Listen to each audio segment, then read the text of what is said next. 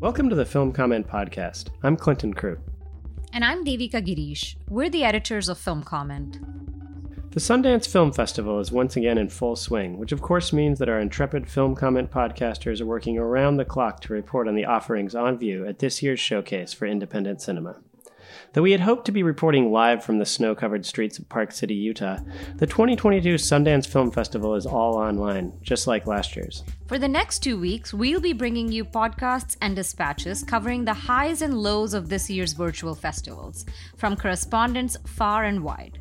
To stay up to date on all our Sundance 2022 coverage, keep your eyes on this space and subscribe to the Film Comment letter at filmcomment.com. Welcome back to the Film Comment Podcast's Sundance Spectacular series. It's ongoing, it never ends, and once you buy a ticket, you can't get off. That's the tagline that I've come up with right now. We have two very special guests today. Alissa, do you want to introduce yourself? Sure. I'm Alissa Wilkinson. I am film critic and senior culture reporter at Vox.com with a V. Vox with a V. And we also have a longtime Film Comment Podcast fan and first-time guest. Oh, or did I get that backwards? No. First-time guest? I'm kidding. Yeah, I don't know. Everything is blurring together. What is real? What is not real? After all these movies, my name's Violet Lucca. I'm the web editor at Harper's Magazine, and I'm also a freelance film critic. And if for those who don't regularly listen to the Film Comment Podcast, the former host of the Film Comment Podcast and a regular guest on this show. And Violet is going to be writing one of our soon-to-come Sundance dispatches, so you'll get a lot of Sundance reacts from her. But Violet, you mentioned that reality and fiction are blurring together as you've been plowing your way through the Sundance selections. And I feel like one movie that I watched recently that falls in this thematic and that a lot of people are talking about is Nanny. And I believe we've all seen it. And yes. I would love to hear one of you tell me what you thought of it. So I would just like to note that, as I said, there are several films in the festival that have this: is a woman seeing something, or is she not really seeing something? And within Nanny, which is about a Senegalese woman, Aisha, who's a nanny to this white couple, Amy and Adam, who live in this very nice apartment but can't seem to pay her ever. The film is very much a response to Ousmane Sembène's Black Girl, which is also about a Senegalese woman going to work for a white family. But instead of the mask in Black Girl, that's kind of at the center of the film or at the center of the response, Nanny uses photographs. And I think it helps you to understand the film better if you know that what she's seeing is real. Within the tradition of animism, and I think this is maybe something Leopold Senghor, who's like a very famous writer in the Negritude movement and the first president of Senegal, wrote about how within animism, there's this notion that when you look at something, it looks back at you, and how you look at it impacts how it will look at you, right? So in Adam's study, the husband's study, he's a photojournalist, and he has these very vivid, painful kind of images of Black suffering from around the world. And I think you could argue that these photographs, and one of the photographs actually comes to life at one moment, that these photographs are kind of like poisoning Amy and Adam's relationship because, the photographs are kind of like looking back at them with anger.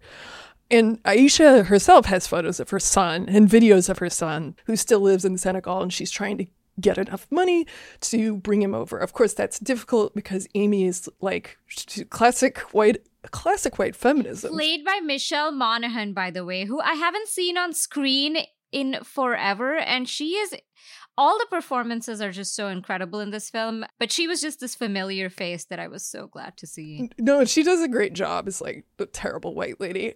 So she's she'll come home super late. She won't pay Aisha overtime, and she complains about like the boys' club, and it's like Aisha's just sort of like, what do you? She's like, and I think at one point Amy says something like, well, you know how it is, and it's like, I know how you are, where you won't pay me. She says, you know how it is. Like, you're expected to go out on Friday night and get drinks with the boys and show them how you're just as tough as they are. And Aisha looks back at her and is like, just like, give me my money, please. So I can. And one of the many great things about the film is that Aisha, she's not complacent. She's always politely but firmly asking for what she's owed.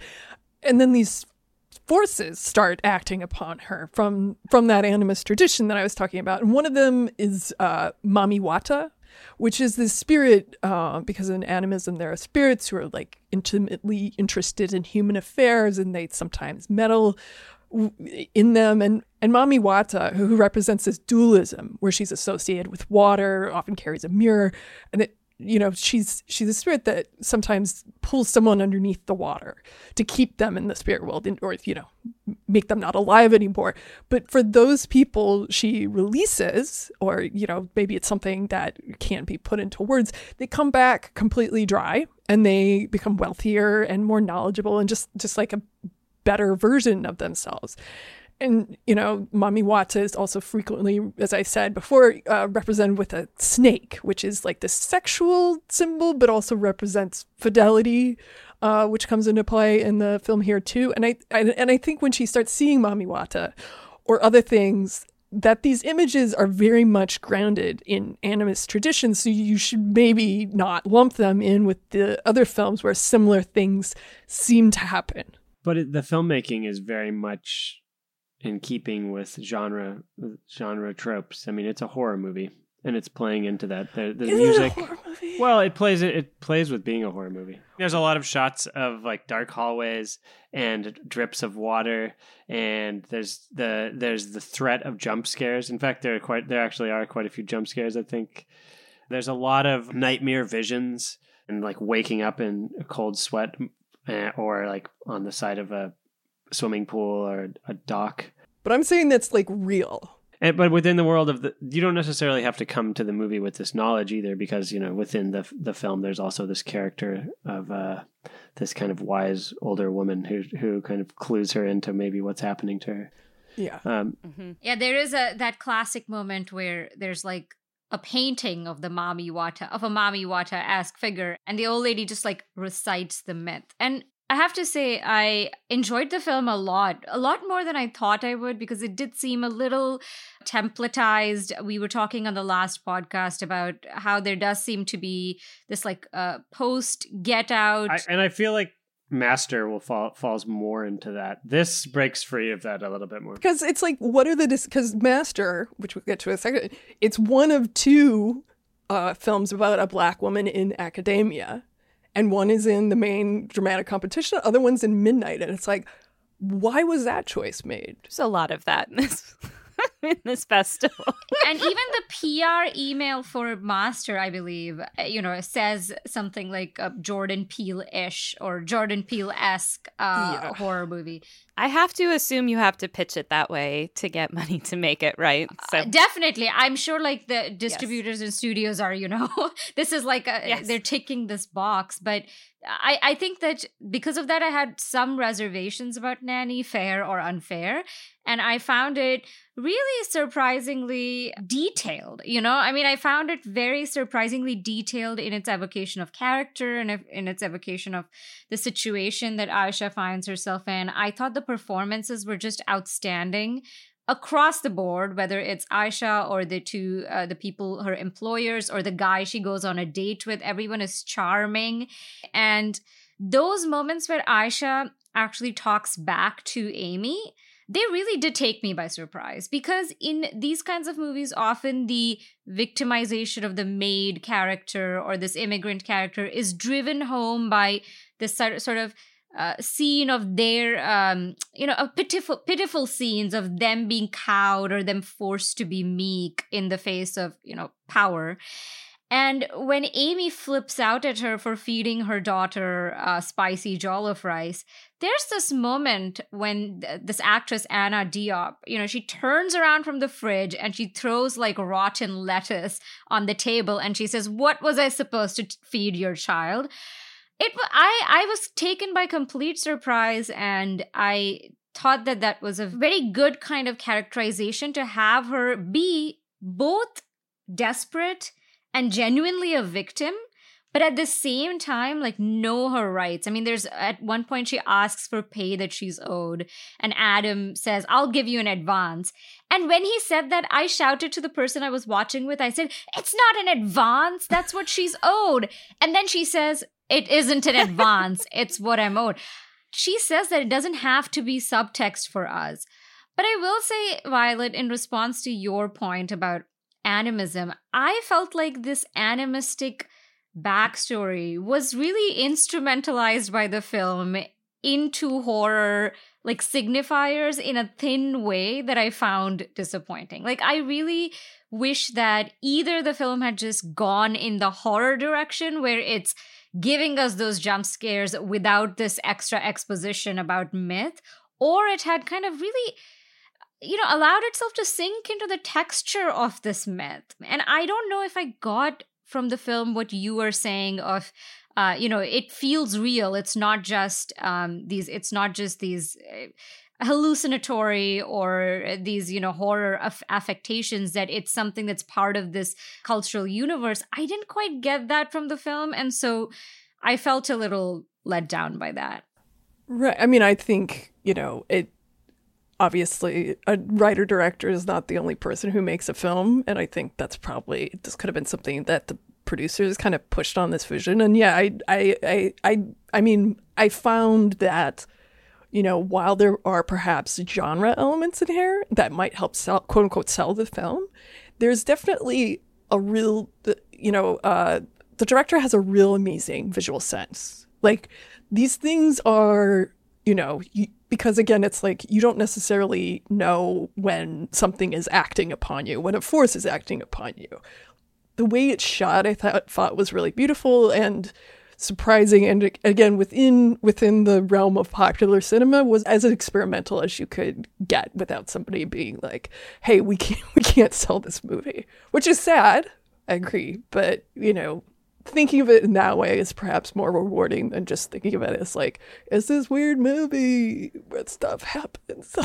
There's a weird challenge when you're trying to make horror or horror adjacent films or whatever that I think draw on like religious and spiritual traditions, because I mean, you don't know who's watching. I've definitely seen films where it felt like either too little was being explained or too much was being explained, or it was like the instrumentalization or fetishization of these things. Obviously, like, Catholics have gotten most of this, I think, over the history of certainly American cinema, but I've seen a number of films in different traditions that kind of do that, and I've always felt slightly under-equipped to know, like, oh, is this thing that's being pulled out of a tradition I'm not familiar with being used in a way that would be recognized by the practitioners, and also does that, I mean, of course it matters, but also, like, as films go, where's the line there? So I did really appreciate that I felt integrated into this film as I was watching it. Like, I kind of understood what was going on. I also thought that one thing I really appreciated about it is, as you were saying, Violet, about this thing where things are looking at you. There's like not just the sense that the photographs are looking back, but also there's a moment where she opens the pantry and there's a nanny cam in there. And it's so chilling. It's like kind of the scariest thing that happens to her in the film.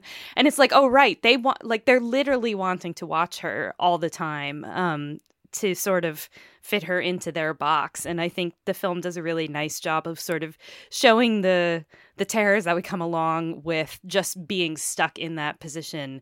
And like Devika was saying, the great thing about Aisha as written is she like refuses to be stuck.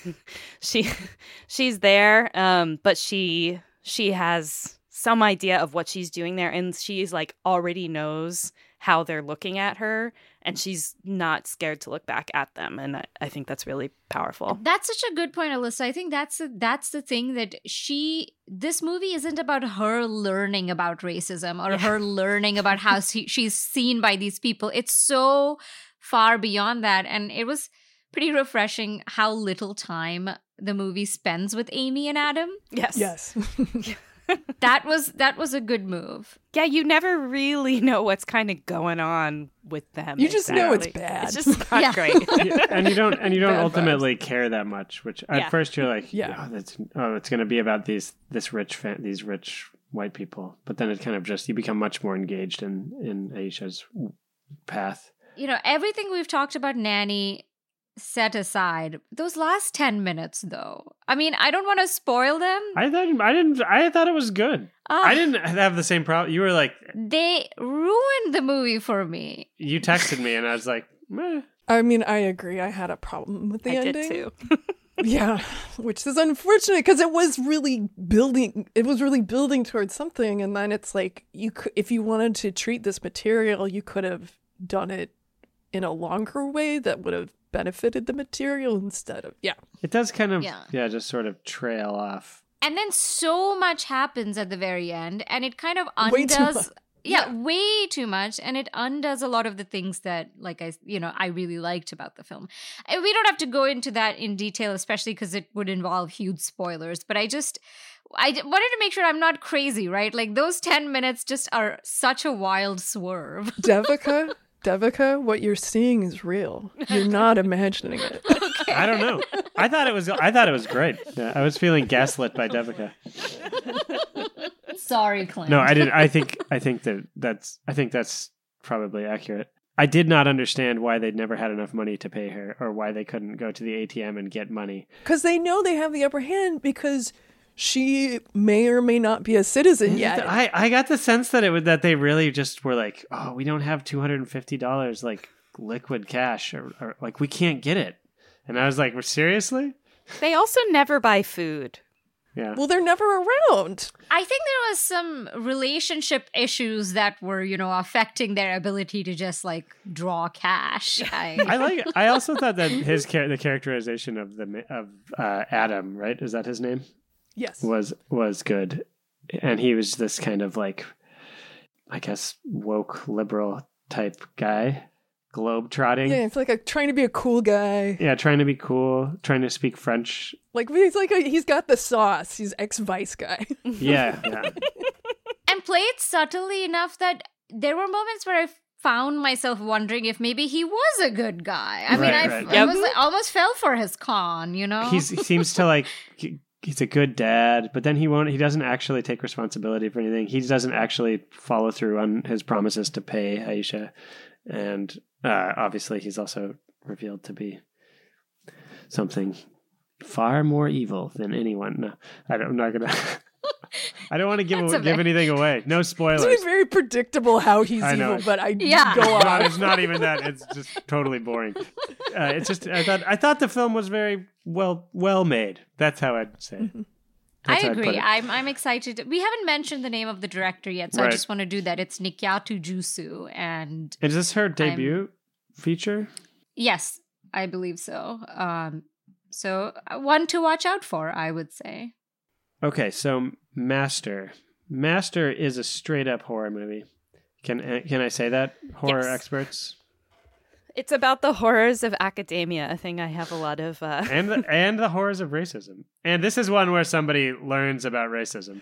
I mean, it was also kind of the horrors of uniform thought in like elite higher education systems. Like I thought that, it names like so like there's this black student, Jasmine, who seems to be the only black student in her freshman class at Ancaster College. Yeah. Ancaster College. What could that be? Which prides itself on having rejected who? FDR. And he had to go to a safety school that was Harvard. That's the setup.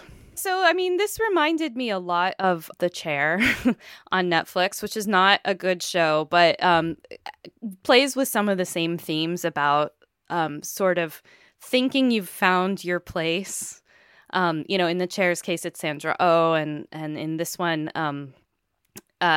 we have this freshman, and then we also have the new first Black woman to be a house master.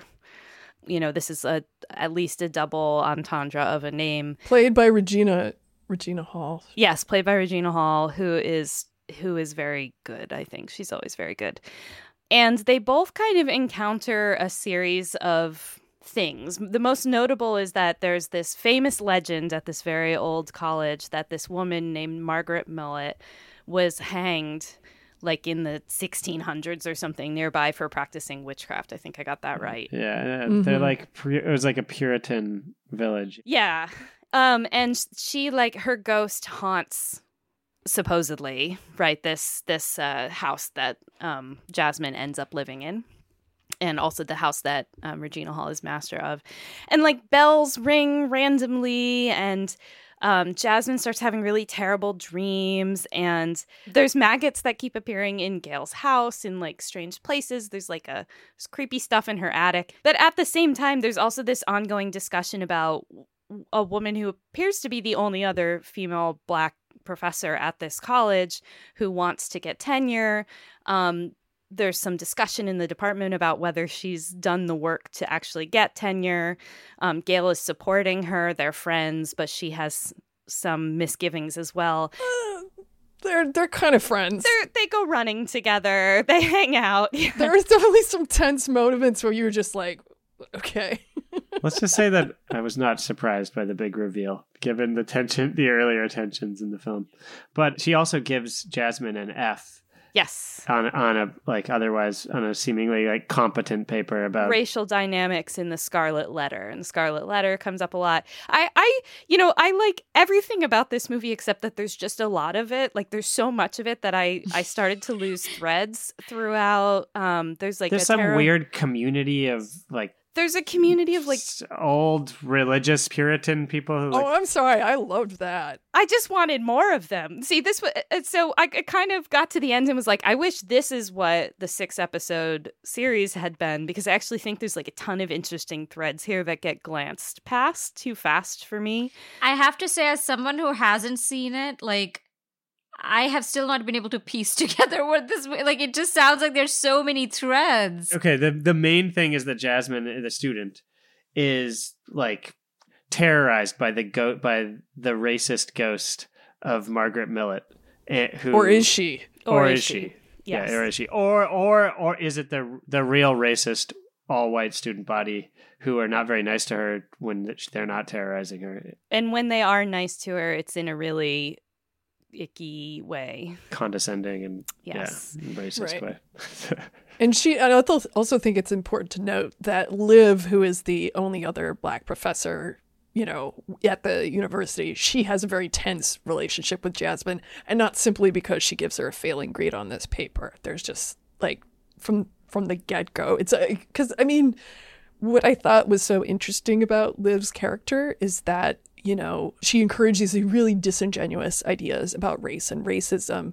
And the people, Jasmine's classmates, they're so ready to give them. Because, there's a part at the beginning where they're like, oh yeah, they're talking about Dalton, Dwight, Camp Chappaquiddick. Like, these girls all know each other from these elite institutions. And they have this way of thinking, and they clearly want to snipe at Jasmine for not thinking that way. And I think that's a really real thing. Everyone on the campus assumes that she's someone who pulled herself up by her bootstraps and she's from the inner city. And she's like, at one point, she's like, look, I'm from a suburb of Tacoma. I was a valedictorian and class president. Like, who do you like? Again, I think one of the strengths of the movie is that it doesn't say the subtext a lot of the time, because these ideas that are there and kind of bearing down on Jasmine and bearing down on Gail too.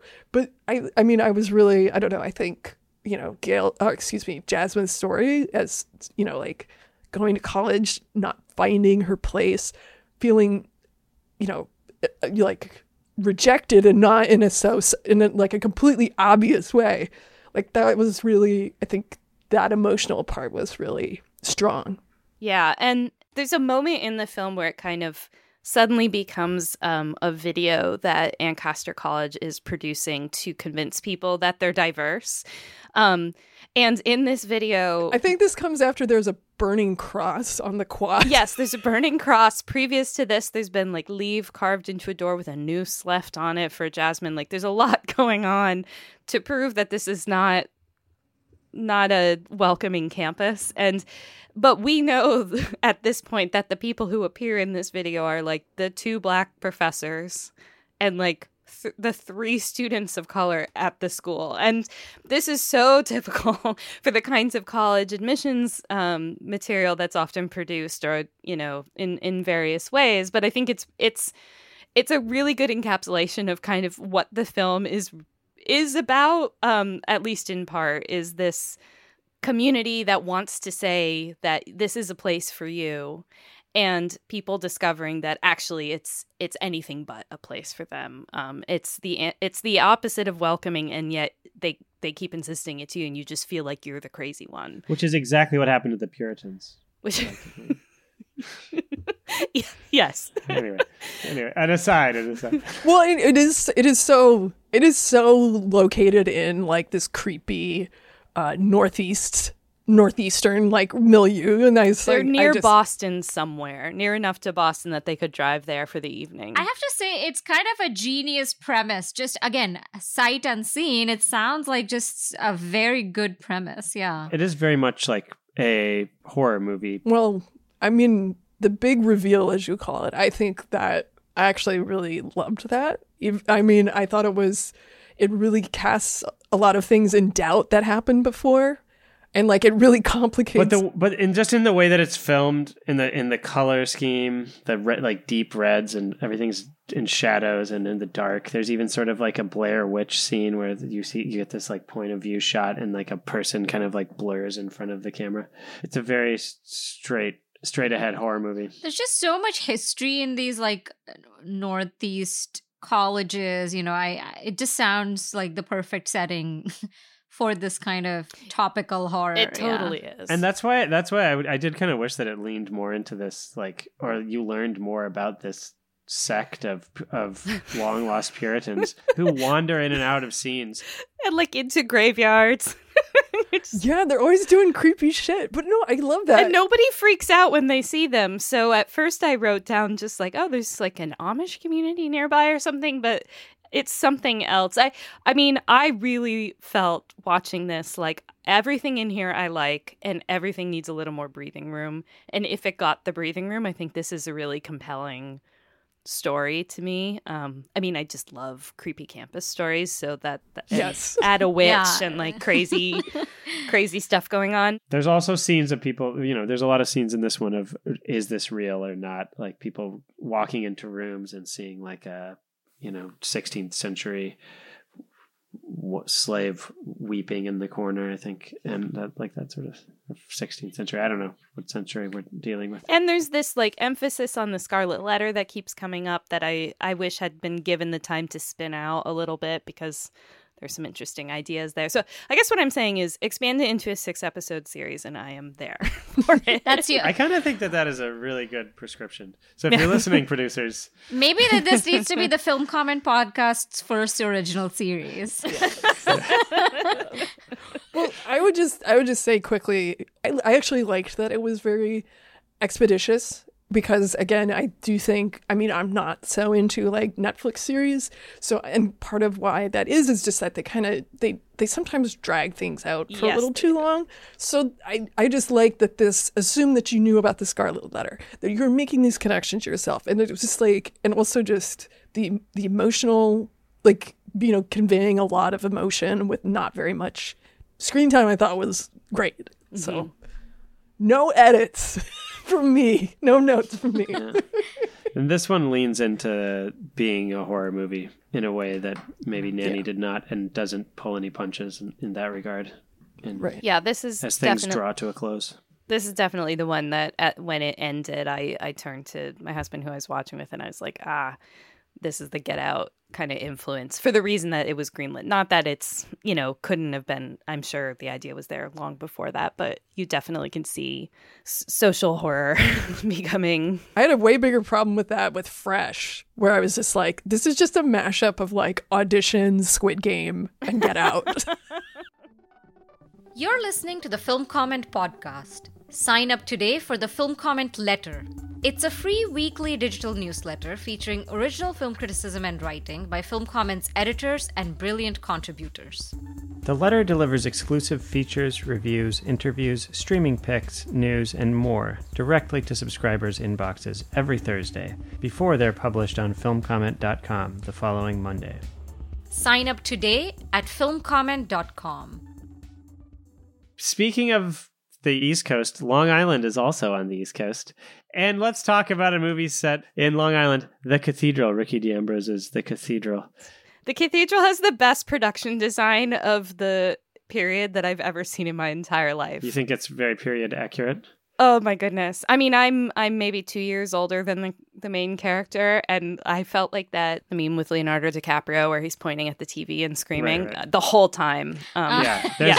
There's these moments of little memories of things that he sees on TV or little games, things at his grandma's house. I'll describe the movie briefly before, you both tell us about all the memories it provoked for you. It's Ricky D'Ambrose's second feature. So his first feature was Notes on an Appearance, which someone on this podcast was in. Yeah, I think actually what my lines of dialogue are actually like notes I gave to his script. Like I remember there was an afternoon where I had to go to like Planned Parenthood, and because appointments there take like 4 hours, so I just read the whole script and then I was like, all right, Cool little glimpse into the making of Notes on an Appearance.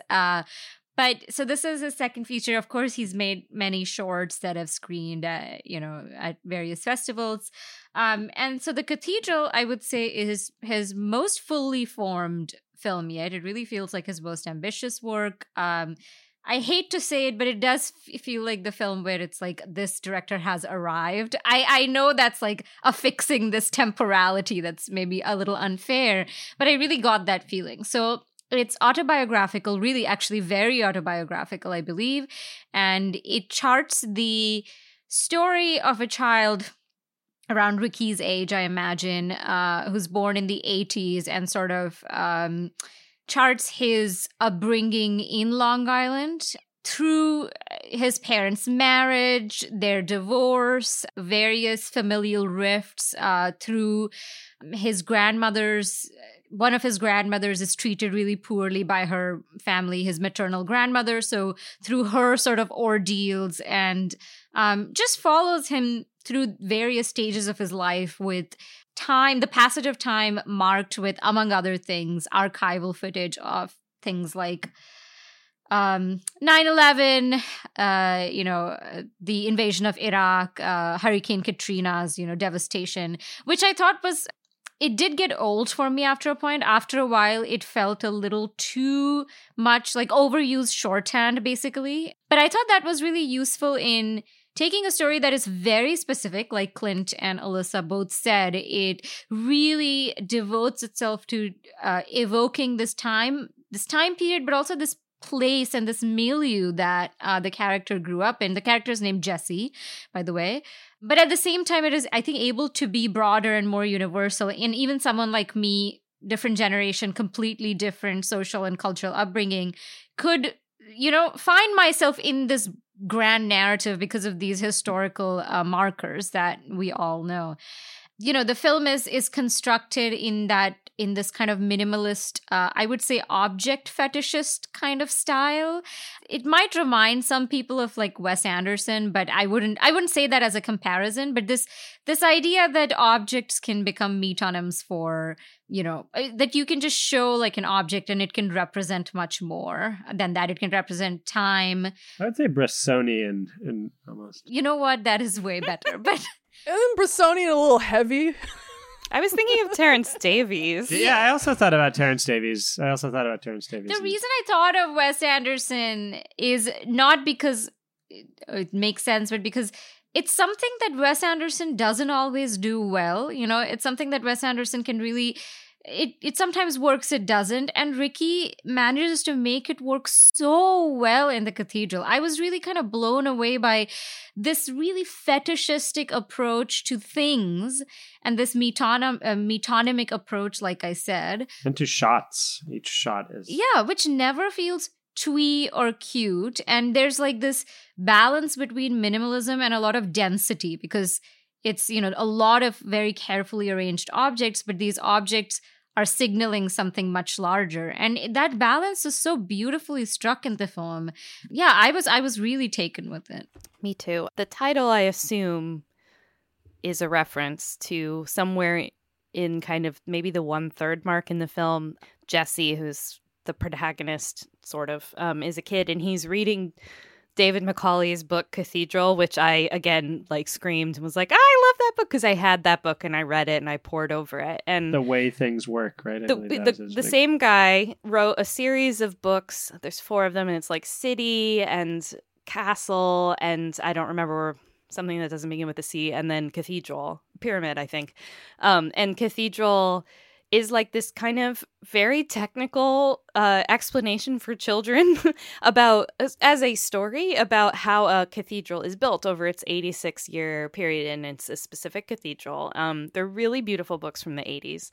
Well, one thing that Macaulay does is he's super, super attentive to like the individual pieces that go into building this structure that then sort of stands as on its own as a thing. And so that like framed it for me, because you know, a life is built kind of these flashes and these memories. And there's a point late in the movie where he's talking about a photograph that was taken of his mother's sisters in his father's house before his parents split up, and just sort of talking about what he sees and what he remembers, and like, you know, and it's the building blocks of, I mean, wow, this is going to get really corny really fast, but it is like a life is a building, is a cathedral in a sense.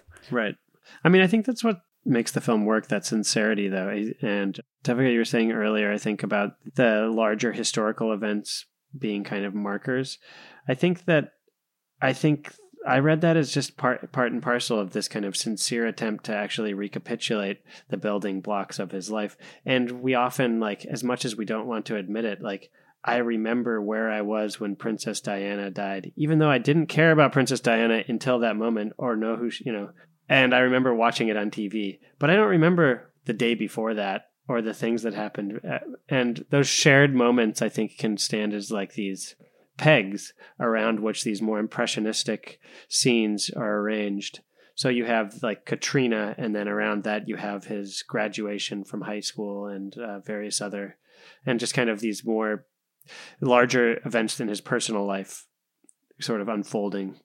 And I really enjoyed the performance by the actor who played his father. It's Brian Darcy James, right? Right. Yes.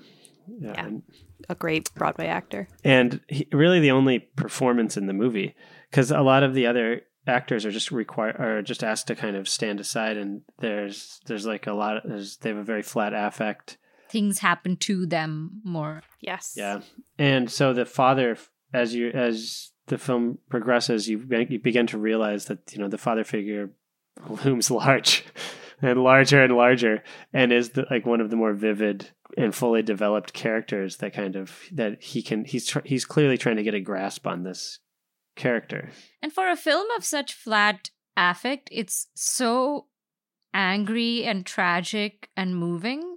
There's this bubbling resentment underneath it. I think that we often feel when we look back on, you know, our families, take this long view and sort of start connecting the dots. And sometimes one thing can feel like the reason everything else fell apart, you know, and like kind of tracing the fissures. And I could really, by the end, it kind of very unassumingly builds up that emotion, so that by the end you feel its wallop very strongly, and not in a rancorous or bitter way, but in a way that felt human and relatable. That there is regret and there is some kind of rage, but which is also softened by, you know, love for family and understanding that everyone you know, was doing, you know, is often doing the best they can, and are often, like, people grow through time, especially in the way that I think his grandmother is treated. There's even a really, really good Clockwork Orange homage in the scenes involving his grandmother, who's sort of treated really poorly by her son. So Jesse's uncle and his wife. So, I mean, these playful moments, but underneath it, there's a very strong emotional current running through it that was quite remarkable. Yeah, and a lot of it hangs on this thing that is the very first thing we learn really about this family, which is that Jesse's uncle dies from AIDS before he's born. But the official family story is that it was a liver disease caused by unclean silverware. And his father has so internalized this that even though he knows what actually happened, he definitely knows, he still spends Jesse's whole life warning him to clean off the silverware at a restaurant before he eats and not to eat raw meat or anything like that. And that's just such what a family is. And those are the things that are so deeply embedded in your head that you become an adult before you realize, oh, that was a story my family told. That wasn't actually what had happened. And I just found that to be really strong. Yeah. I mean, what was most impressive for me was less the content here than the form, and no comparisons sprung to mind, I guess, is the way that, other than Bressonian, but it's not as heavy as that sounds. And I don't think it's as light as Wes Anderson, and I don't think it's even trying to do anything like either of those filmmakers are trying to do. I just wanted to underline that this is kind of a unique movie in that way. It's not simply, I wouldn't go in expecting just a family drama. I do think of all the comparisons being cited, Terrence Davies, I think Alissa, you win. Because now that I think about it, that is a perfect. And a little bit of The Souvenir, too. Yeah, maybe a little bit of The Souvenir, too, yeah. Terrence Davies is a good one. Good. Especially those party scenes, the family party scenes. So let's venture from out of the cathedral into the tundra. No, into the Eastern Orthodox cathedral. Or into the headlines. Straight onto the New York Times headlines. Yeah. Yes. With Klondike, a film of Ukrainian origin, if I'm not mistaken. And a film that I have not seen, so I'm going to have to defer to you, Violet. Yeah, so this is about Donetsk, which is part of the eastern Ukraine, and that is where there are, right at the moment, well, actually this has been going on for a long time, the whole area is being controlled by militants, basically fascist militants, or many of them are fascists, who don't wear military fatigues, so you can't tell who they are, but they do demonstrations and stuff like that. And this is about a husband and wife who the husband may or may not be participating in the separatist movement, which in this context means joining up with Russia. And that's sort of where I don't know, read the papers. You know what I'm talking about. Anyway, it's about this husband and wife. The wife is pregnant, and it's just sort of about them.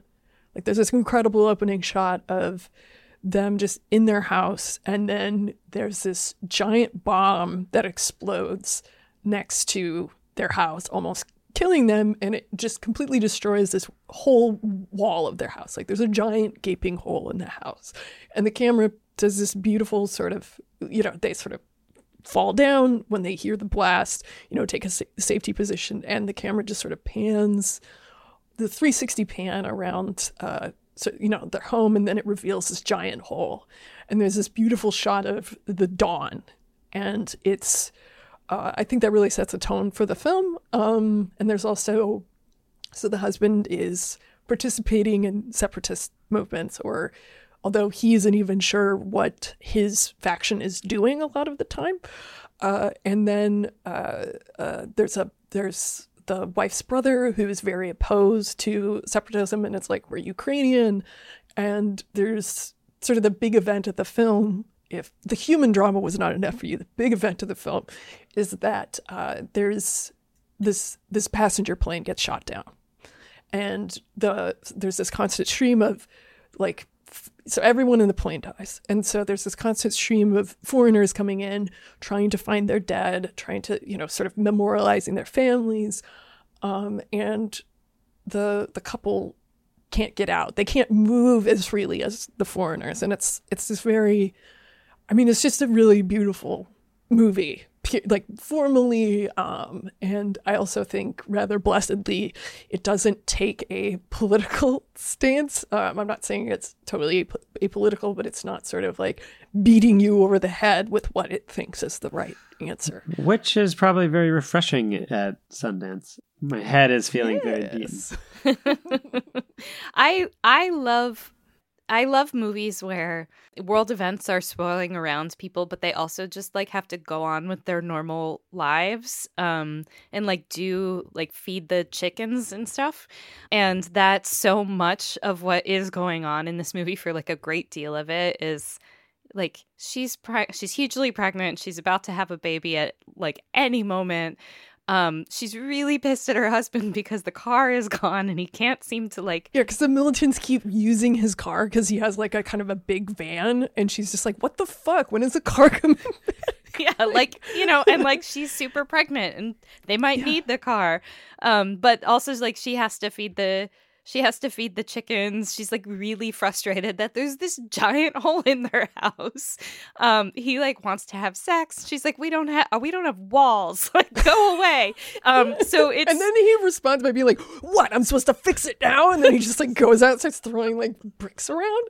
It's funny and kind of, I mean, that was what attracted me to it as well, Alissa, that this is, you know, people just trying to get by, just trying to live their life. And it's a totally different vision of a war zone than this really overwrought, like, oh my God, what are we going to do? It's just, this is life for these people. And it's been this way for a long time. And you know that by reading the newspapers. You also know it by how nonplussed they are. They're just used to it. Yes. Yeah. And you know, they'll be outside the house or something. And then in the distance, you can see like military vehicles or like men like running around. Like you're seeing all that stuff in the background, but in the foreground, it's still, I mean, they certainly have things having to do with what's going on that they're dealing with.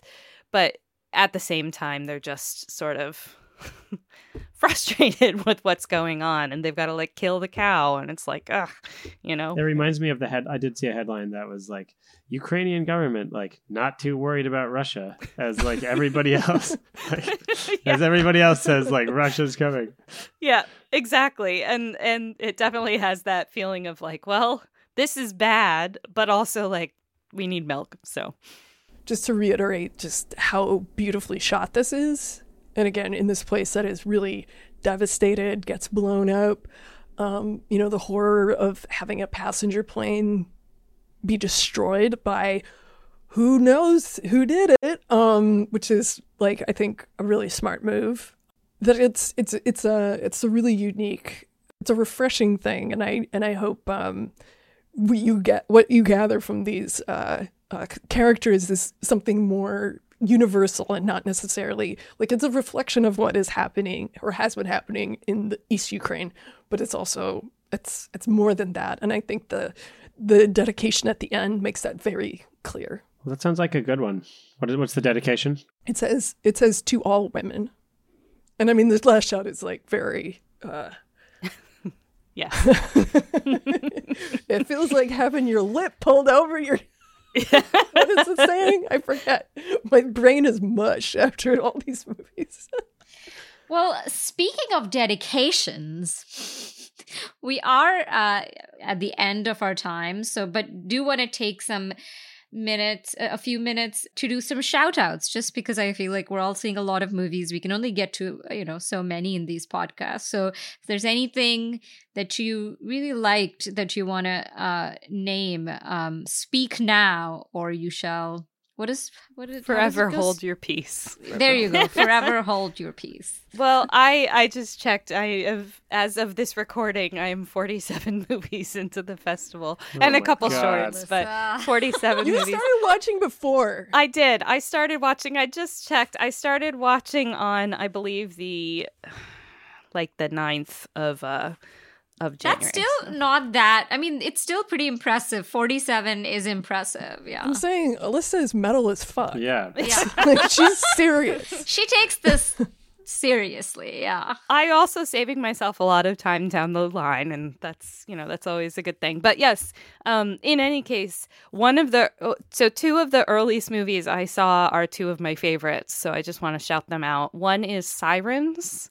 Speaking of metal as fuck. Yes, Sirens is a really incredible nonfiction film about the only all-girl metal band in Lebanon. And it is another one of those movies where there's a lot going on in the background. There's a lot of stuff going on in Beirut, but it's also really just about the relationship between the two kind of main girls in the band who kind of do all the writing together. It's really, really good. I don't even want to like spoil it for people. I just think it's an incredibly strong film and very well worth watching. And then the other one is We Met in Virtual Reality, which I 100% when I got the link was like, well, gotta watch this VR doc. Like this is gonna be gimmicky. It's so good. It's all shot on a platform called VR Chat, which is kind of an open world. I talked to the director, Joe Hunting, who is British, and because I was like, how did you do this? Because about halfway through we looked at each other and we were like, this looks like a real movie. Like there are like racking of focus and like wide shots, and he said actually someone in world has built a camera that like basically just looks like the camera he uses in real life, with all the same adjustments that you would make. And so he said, I'm just like in the world carrying around a camera shooting like I would if I were on the street. So it's like a full body VR platform, or at least he uses a full body. And so he's got like he like adjusts the aperture and everything in the world. So that's really cool. But it's also just a really, it's actually like a very emotional film about connection, which is a phrase I just hate saying out loud because I feel like everyone's saying that's what all movies are about right now. But it is actually genuinely about that. And I went from a complete skeptic to being like, oh, I kind of get it now. And it's really not about VR proper. It's about these people who he met in this VR world. So I would definitely recommend it. It was a delight. It starts out a little chaotic and you might be like, oh no, what's happening? But then you kind of get into it and it really worked for me. Yeah, that sounds great. Cool. I'll have to catch it. And then I guess my recommendation, this is hard because I found myself really liking several things, which is always a good problem to have. I guess one that really stood out to me is The Cow Who Sang a Song into the Future.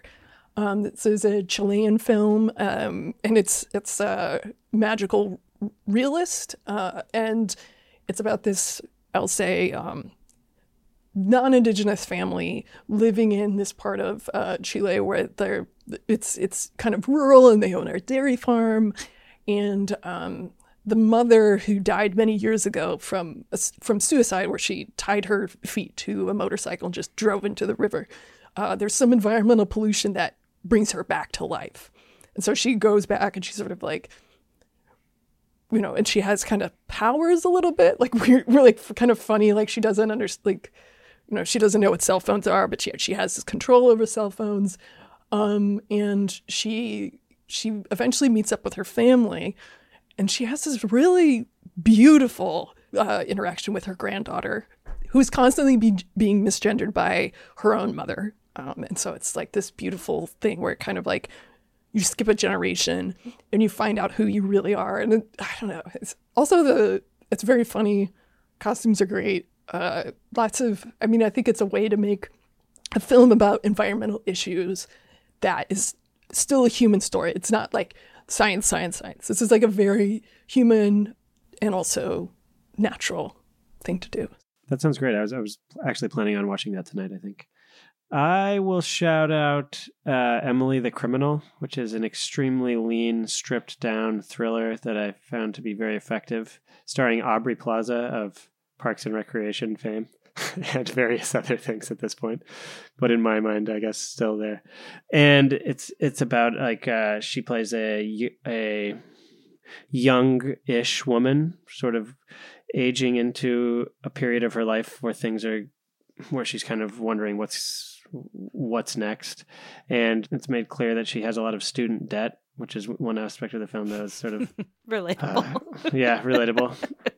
And So she's working as a caterer. She's also this. I think somebody earlier had said something about movies. One thematic was that women who experience at art school didn't pan out. Right. And this is one of those movies. And things aren't panning out for her as an artist. So she starts. She's working as a caterer. She gets hooked up in some sort of like illegal credit card fraud scheme where she's like, it's called dummy shopping, I think. And she just gets deeper and deeper into this world of criminality. And I thought it was fun and really pokey, sharp. Felt like I was being like poked in the eye by a movie. That's a good sell, I guess. No, I just was thinking, it's very stripped down and just like, and doesn't stop, and she just goes right into this world, and you're kind of pulled along with her, and I liked it. It was a lot of fun. These all sound great. I want to just shout out a couple shorts. I often end up neglecting the shorts, and I'm trying not to do that this year, though I haven't made it too far yet. But two that I want to mention that I think people are already talking about.